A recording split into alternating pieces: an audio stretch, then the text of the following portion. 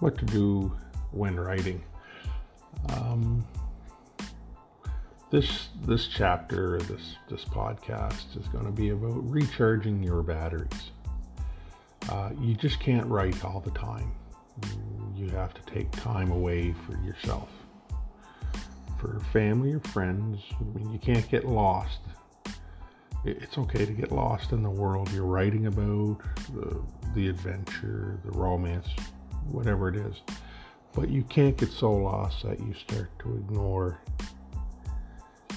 your needs, your family's needs, and your friends' needs. This is probably one of the greatest downfalls for writers when it comes to relationships.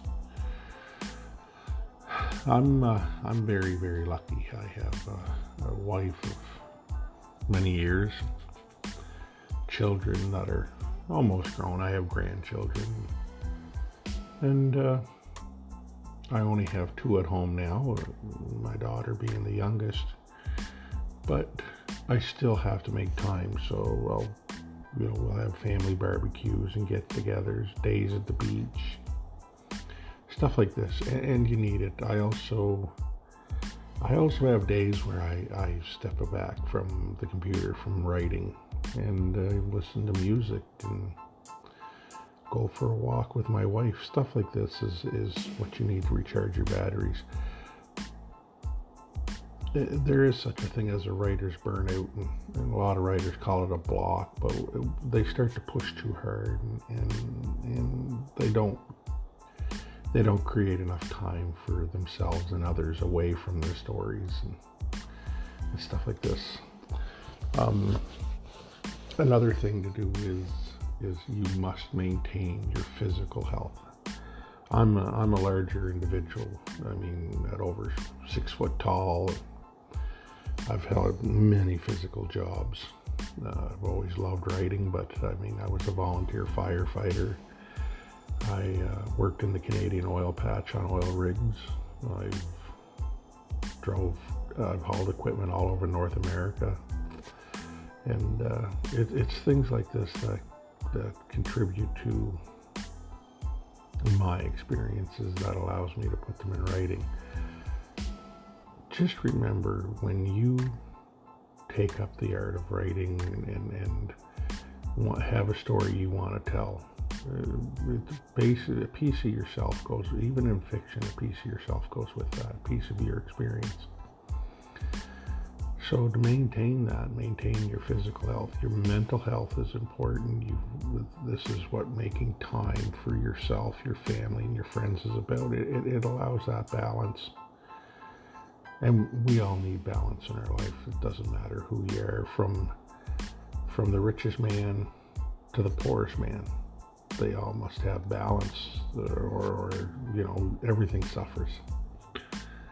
And when I say richest man to the poorest man, I don't mean monetarily. I mean the richest man as in family and friends and everything else, to the poorest man.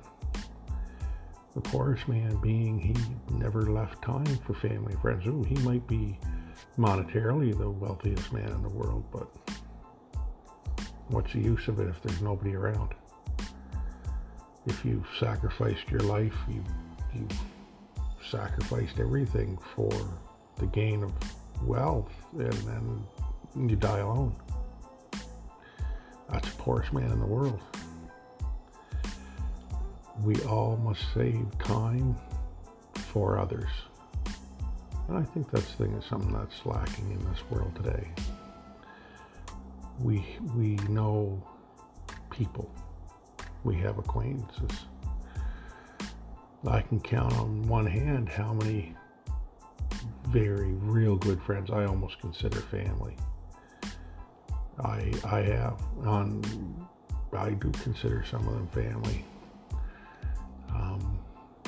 Just remember that when you write, and we're trying to make this thing we do doable, that every once in a while you need to take a day off.